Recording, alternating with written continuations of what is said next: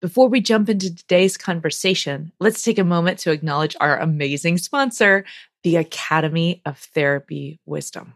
Oh my gosh, we love this platform. They're the place I go now for all my CEUs. Stay tuned for a special offer at the end of the show. Please join us for our next live online workshop, Integrating Mind and Heart, April 3rd through 6th of 2024. This is an experiential, active workshop designed to engage you in brain states that promote relational learning. If you want to get closer, say the things that usually go unspoken and trust each other and yourself to get through the hard moments. This is the workshop for you. Go to whydoesmypartner.com to learn more and register. Welcome to the Why Doesn't My Partner podcast. I'm Jules. I'm Vicky. And I'm Rebecca. We're your hosts. We're also couples therapists and messy humans bumbling through our own relationships every day. We met through our training and practice of relational life therapy. Between us, we have more than 40 years of experience holding hard relational questions with our clients. We're going to bring those questions here. And together, we're going to take a stab at answering those questions. This podcast is not a substitute for therapy.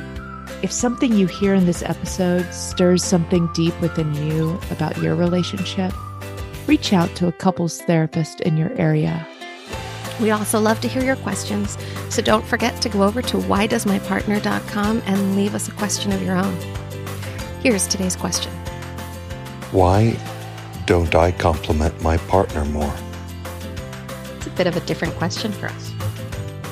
I love this question. So do I. And I love how different it is. I do too. Well, it's somebody who's wondering about what's going on inside them. So we have a clear invitation to do a U-turn. What are the different reasons that someone might not compliment their partner? Forgetful. Totally. Overworking, just Busy. really busy.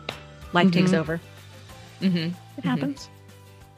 Also secretly mad. Like Or holding retaliation. resentment. Yeah. Yeah. Yeah. So it could be like a passive aggressive move.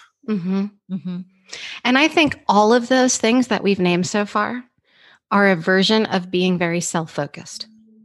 Yeah.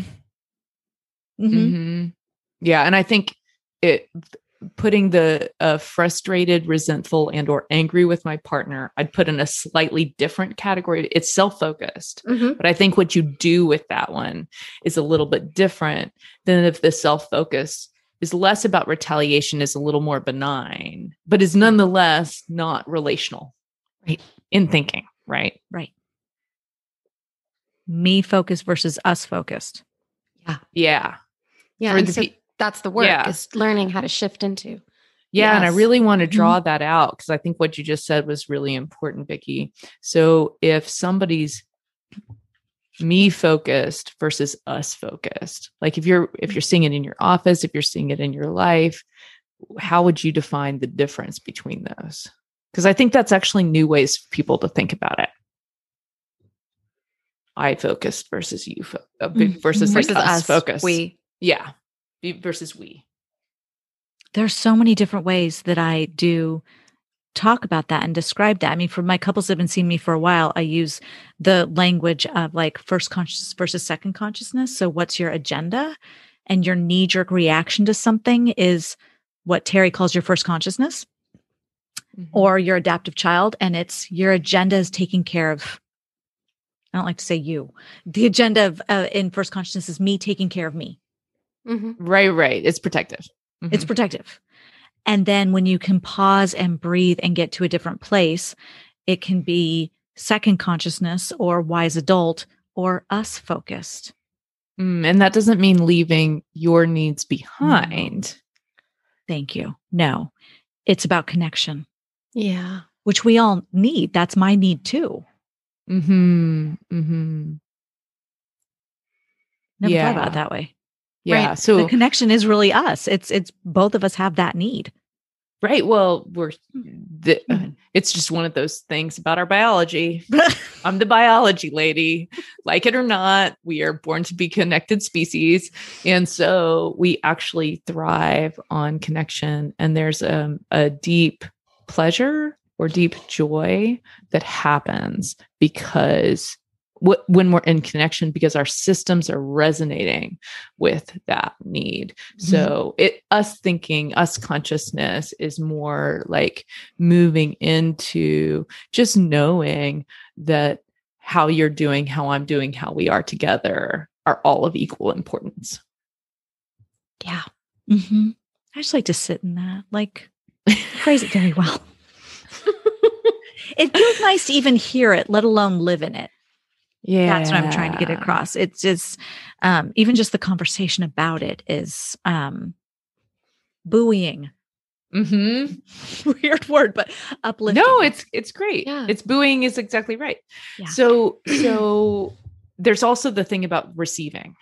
Yeah. So there's a third option.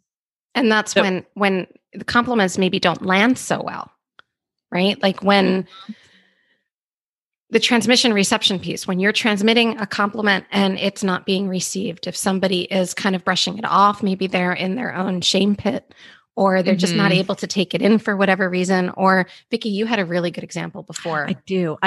I'm outing I'm a sucker for a cheesy line. Oh my goodness, I love a cheesy line. And I did not marry a man who gives cheesy lines. He just doesn't talk like that. And for many, many years in our marriage, if he would throw one in here and there, I would like recoil when he said it. And then he'd say to me, and this is why I don't talk like that. He talks just like that, by the way.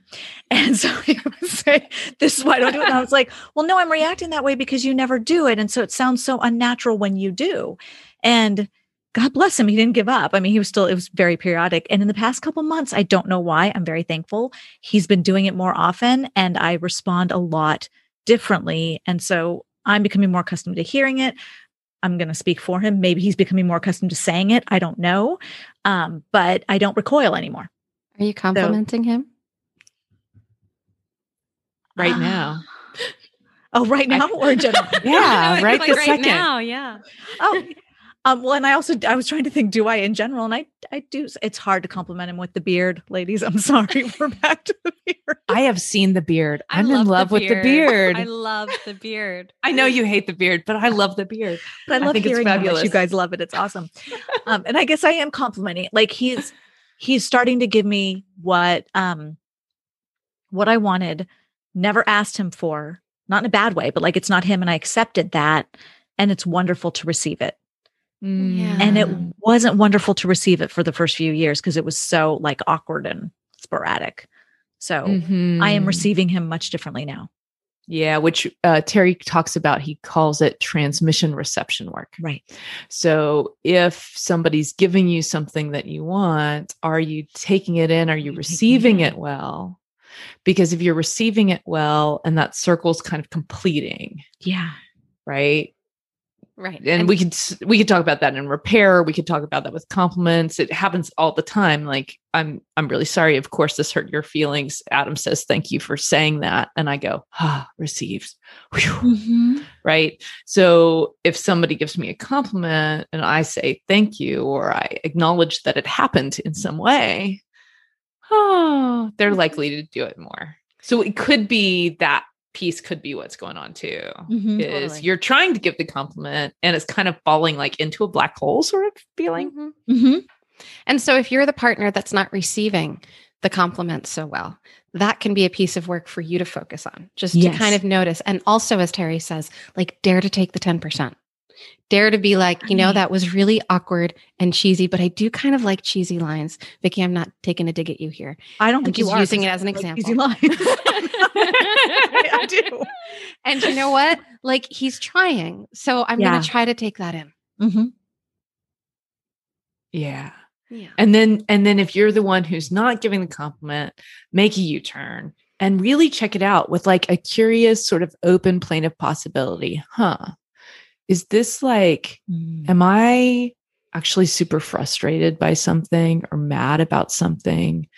Is this possibly like a passive aggressive kind of retaliation move that I'm doing? Am I going into a protective space? Yeah. And basically just like, I call it retaliation because it's like, well, I'm upset with you, so you don't get good stuff from me. Right? Because a compliment's good stuff from me. So it is a retaliation move. So being honest with yourself about that. And the fix for that one is speak up and try to repair. Tell your partner, I've been hurting. Yeah. And I'd love to take a moment and talk to you about why. And then there was another one that we talked about before we started recording. And I think it's a really helpful skill. And that's the piece about, Jules, I think this was yours, about using it as like a mantra. Oh, Like, yes. Oh yeah. Yeah. It's not about me. Yeah. Mhm. Yeah. It's not about me right now. Right. So like, just to kind of like give yourself that refreshing reminder, like, it's not about me right now. It's not about me. Maybe even it's about our relationship, right? Like what is this about? What's the purpose here? Right, Yeah. So if this you is- have one of those like distracted spaces, you're working a lot or you're forgetful about the compliment, having some sort of reminder mantra. I think you guys have people even program reminders in their phones sometimes. Just a reminder. Think about us. Yeah. Right. That's what I was thinking when we were saying this isn't about me right now. If let's pretend the reminder goes off in my phone and I don't want to for some reason, maybe I'm in the middle of another task or maybe I'm in a bad mood, like we were saying. If I start thinking this isn't about me right now, this is about, and I'll make it me. So for me, the partner's a he. This is about him. And he asked me to, why don't I want to? So that could be an extra step too, right then, of what is stopping me right now, and go deeper than I'm just busy. With all due respect, like, come on, am I mad? Am I like, what is really going on about it? It's not about me right now. If my partner wants this, why can't I give this to him or her? Right. And I think part of the reason to go deeper than busy is because busy is another form of preoccupation with self. Yes. Mm-hmm. Right. Yes. So it's taking away from the us, the Yes, we of back it, to and the it's back to the me. Mhm. Yeah. So, and then that gets into that golden rule of relationship. How can I help you? Help me. Mm-hmm. How can I help you to help me? Yeah. Mm-hmm. I think that pretty much covers it, guys. What do you think? Yeah, I think so. Mhm. We'll leave you there for today, guys. Take care. Bye-bye. That wraps up this week's episode. Join us again next week for another Why Does My Partner? We hope that you continue to listen wherever you get your audio and that you'll follow the show. To go deeper, join us at our boot camp. You'll find the next date at whydoesmypartner.com.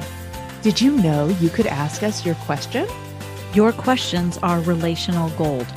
Go to whydoesmypartner.com to either write in or record your question for a future episode.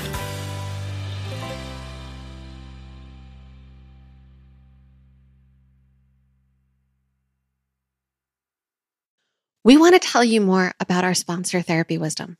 Jules is one of their amazing educators, and you can also find teachers like Janina Fisher, Bessel van der Kolk, Deidre Fay, and Akila Riley Richardson, plus a bunch of people you might not have heard of, but will definitely want to start following once you take their courses. And because you listen to us, the Therapy Wisdom team is offering a secret code to give you free access to one of my 1-hour Wise Conversations. Use the code WDMP at checkout. If you're a licensed therapist, coach, healer, or someone who's invested in doing the deep work of personal healing and want to learn about topics like neurobiology, supporting trauma healing, incorporating intersectionality and somatic work, then this is the place for you.